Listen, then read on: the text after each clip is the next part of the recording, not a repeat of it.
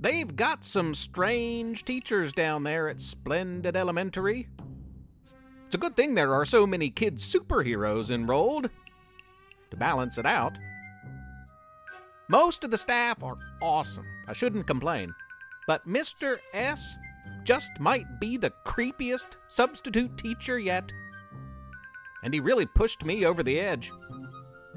Stay tuned and I'll tell you all about it. Professor Theo's Mystery Lab.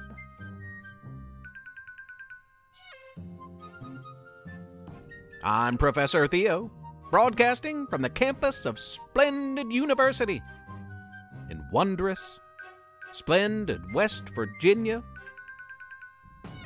home to kid superheroes, time-traveling teens, a detective dog, living, breathing blobs of all shapes and sizes and colors. We even have our own kid space force, kid explorers, race car driving cats, a musical group made up entirely of bats. Yes, Splendid is diverse indeed. Of course, you can't have the good without the bad, and we do have our fair share of villains. One story this week, and it's a big one. So let's get to it. Call me Mr. S. A kid superhero's tale.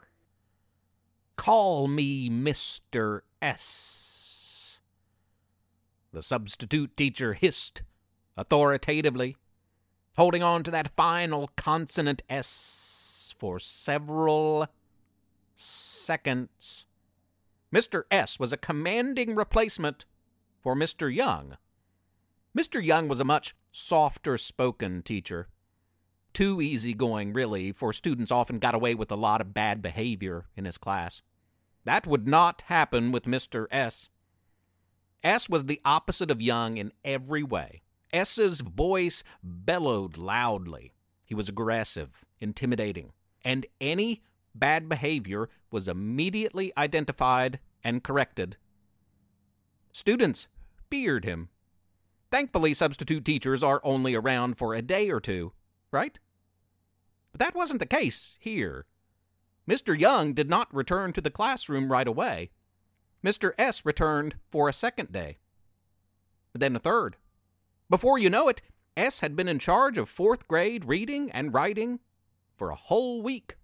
Students grew anxious. Do you know when Mr. Young will be back? Buck Travers asked. Mr. S just glared at him. Buck's friend and fellow kid superhero, Mandy Magic, backed him up. You're a good teacher, too. Buck relented. Mandy continued, Yeah, it's just that we miss Mr. Young. Is he okay? Mr. S smiled menacingly. Oh, yes, he's better than ever. The two young kid superheroes had a bad feeling about their new teacher. Something's not right, Buck implored. We need to find Mr. Young, Mandy added. I hope he's all right. She was worried. Buck and Mandy were instantly quieted by a fierce Mr. S. S reprimanded them, assigned everyone new reading and writing homework, on a weekend at that, and assured all that he would return again next week for the full week. The class was not happy to hear this news.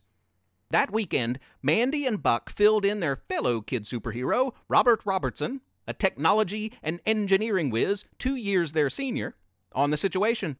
Robert offered help and worked with Mandy and Buck. The threesome set out to locate Mr. Young. With a bit of investigative work online, they were able to find out exactly where Mr. Young lived. Turns out it wasn't that far off.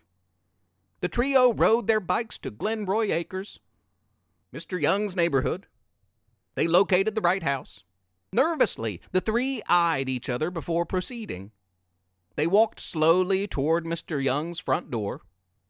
Buck and Robert knocked. There was no answer. Mandy rang the doorbell. No answer. It sounds like someone is in there. Mandy was listening close, her ear up to the door. It sounds like Robert used his super-sensitive hearing and paused in disbelief. Buck finished his thought. Hissing. Buck heard it, too. Mr. S, the three said simultaneously. Buck shouted, Mr. Young, are you in there? Are you okay? The three walked around the outside of the house, peeking in windows. Buck used his super speed and was able to check all around much quicker than his teammates. Nothing seemed amiss. The hissing sound, however, grew louder. Robert suggested calling the police. And tell them what exactly? Mandy questioned before moving, teleporting, vanishing, and reappearing in different parts of Mr. Young's backyard, looking everywhere for clues. Robert tried to stop her. You're trespassing. You shouldn't be back here. Buck followed Mandy. A hesitant Robert followed, too, checking to ensure that all his cool electronic gadgets were in order, just in case they were needed. The hissing is coming from there. Mandy pointed to a garage behind Mr. Young's house, its door wide open. The three walked slowly toward the garage, wary of what they might find. At once, the hissing stopped. And then Mr. Young appeared in the doorway of the garage and smiled at his students. Well, what a surprise. What are you all doing here? Mr. Young muttered shyly. We came to check on you. Buck answered. Mr. Young responded, Oh, I'm fine. I heard you have a new teacher. Yeah, I think they want you back, though, Robert offered, attempting a joke. Mr. Young looked offended. You don't like Mr. S? No, Mandy said emphatically. Come in. Let me show you what I've been working on. Mr. Young returned to his garage, where the kids could no longer see him. Though they knew their teacher well from school, and they liked Mr. Young, their stranger danger senses were on high alert. Something seemed off. Buck, Robert, and Mandy felt that they should leave. They all agreed, but when they turned, they were greeted with a horrifying surprise. Mr. S stood tall behind them. They could tell it was him, those same eyes, the hissing, even the voice. Hello, students. But Mr. S had taken on a different form. He was now a large creature, 10 feet tall, half human, half snake, menacing. Mr. S's bottom half coiled tightly around Robert and Buck, locking them in place. Mandy was able to use her teleportation power just in time to avoid being caught up. She vanished and reappeared in the nearby garage. Immediately, she shouted, Mr. Young, we need your help. But Mr. Young wasn't there. The garage was empty, but for a crude science lab that had been set up, and loads of pictures of snakes. Oh no. It can't be, Mandy muttered to herself. S was suddenly at the open garage door. He threw Buck and Robert into the garage alongside Mandy and spoke. You won't find Mr. Young in here because I am Mr. Young. A more sure of himself, more courageous Mr. Young. Buck inspected Young's lab equipment, finishing S's sentence. A genetically modified version of your old self? Half man, half snake? Kids don't act up in class anymore, do they?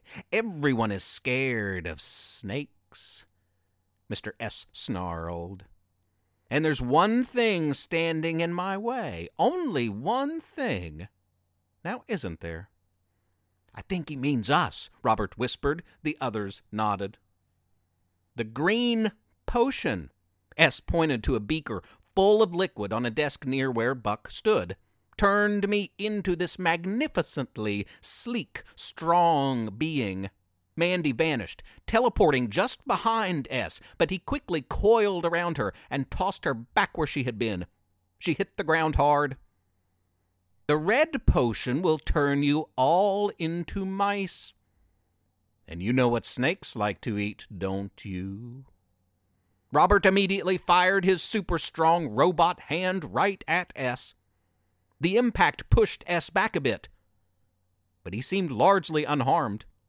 "I think I just made him angrier," Robert said.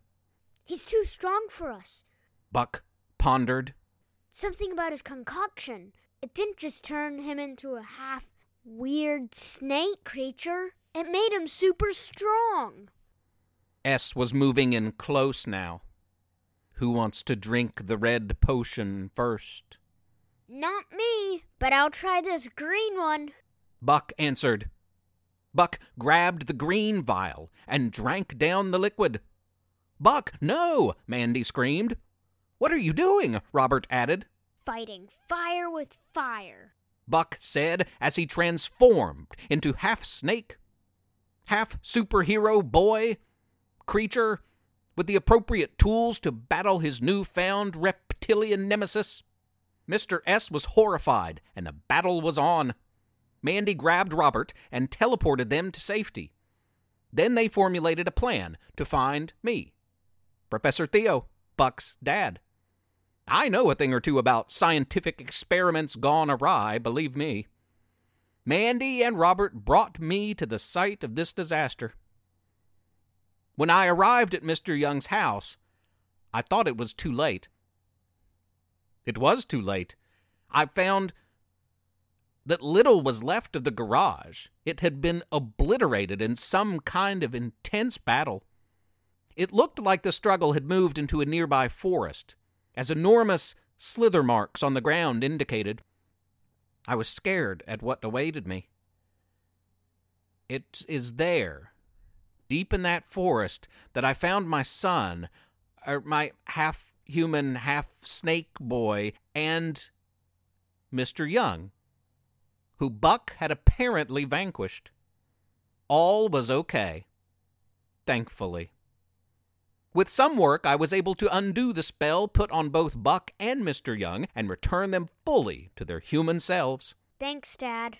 I had no choice but to turn Mr. Young into the authorities, and he now sits in splendid prison, along with the great chili monster, the monkey bar brute, the toilet paper giant, Kid Popsicle, Gator Girl, Miss Shocky, the masked marauder, and many more of the supervillains that have wreaked havoc on this town.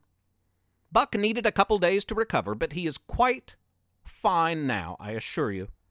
And without Mr. Young or Mr. S, fourth graders were treated to a new reading and writing teacher, a kindly old woman who often smiled and laughed and encouraged students to do their best. She led by example, as good teachers do. And though her name is quite ominous, you can call me Miss Midnight.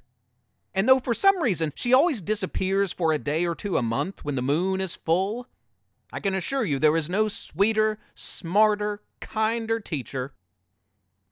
Was that howling I heard? Odd. That's all for this week, listeners. Thanks for tuning in to episode 60. We'll be back next week, and so will the Saint Nick Squad. Those secret agent elves, Jingle and Snowflake, will appear on the next 2 episodes, just in time for the holidays. 2 stories next week, as I'll tell you about Gabe, the gift giver, as well. A story of the giving spirit that is really at the center of our upcoming holiday season. Until then, be good to each other. Have a wild and wonderful week. Professor Theo's Mystery Lab is written and read by Jonathan Joy. And Levi Joy. I'm Rissy Joy, the proud wife and mother of these 2. Please rate and review the podcast on iTunes. Spread the word. Tell a friend. If you don't, Professor Theo might turn you into a snake. If he could do that type of thing, I mean. Also, please consider supporting this project by making a small monthly pledge at ProfessorTheo.com. You can email our family at theprofessortheo@gmail.com or tweet at us at Theo_mystery. Thanks for listening. Tune in next week.